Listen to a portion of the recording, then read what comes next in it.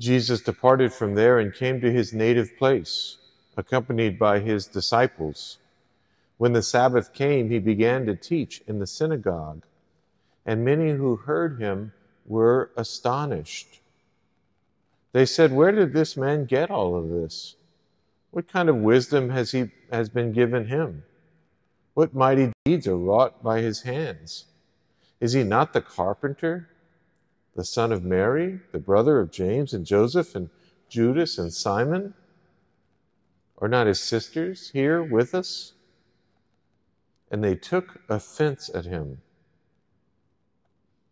Jesus said to them, "A prophet is not without honor except in his native place and among his own kin and in his own house." So he was not able to perform any mighty deed there, apart from curing a few sick people by laying his hands on them. He was amazed at their lack of faith. The Gospel of the Lord. Praise to you, Lord Jesus Christ.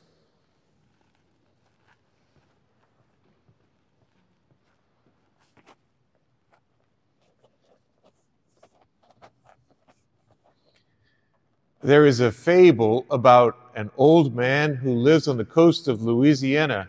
He's a very devout Catholic. And there's a hurricane coming this way. And his best friend, drives up to the house and says, "Hey, the hurricane is coming. We need to get out of here." And the old man says, No. I've prayed all my life. I'm a very devout Christian, and I know that God will save me. So he didn't get in the car, and the man drove away. Well, the hurricane did come, and the water started to rise, and it went up about 3 feet, even inside of his house.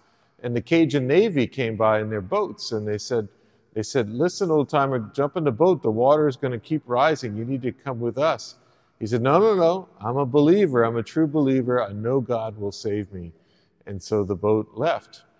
Well, the water kept rising. It went up 8 feet, and finally he had to just sit on the rooftop of his house. And a helicopter came by, and the Coast Guard shouted from the helicopter, "Jump on the ladder. We're dropping down to you. It's going to keep rising and you're going to die." And the old man says, No, I'm a true believer. I know that God will save me. So the helicopter leaves. Well, the water keeps rising and the man dies. The man drowns. He goes to heaven and he's furious with God. And he goes straight up to God and he says, "God, I trusted you. I trusted you. I knew you would save me, and yet you didn't. Where were you?" And God looked at him confused and said, "I sent a car, a boat, and a helicopter."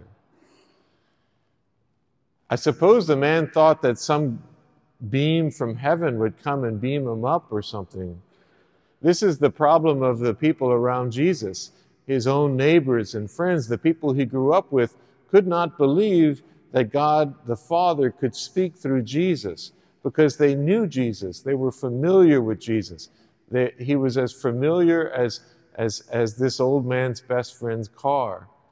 There's no way that God could be using Jesus, the carpenter that we grew up with, to speak for him. And yet we know it's true, don't we? That God indeed used Jesus. As a matter of fact, God the Father, I think one of his favorite ways, perhaps his favorite way of speaking to us, is through the ordinary people all around us, through the people that we live with, through the people we grew up with, through the people that we've known for years. And while we are shaking our fist at heaven for God not speaking to us, he's been talking to us all along.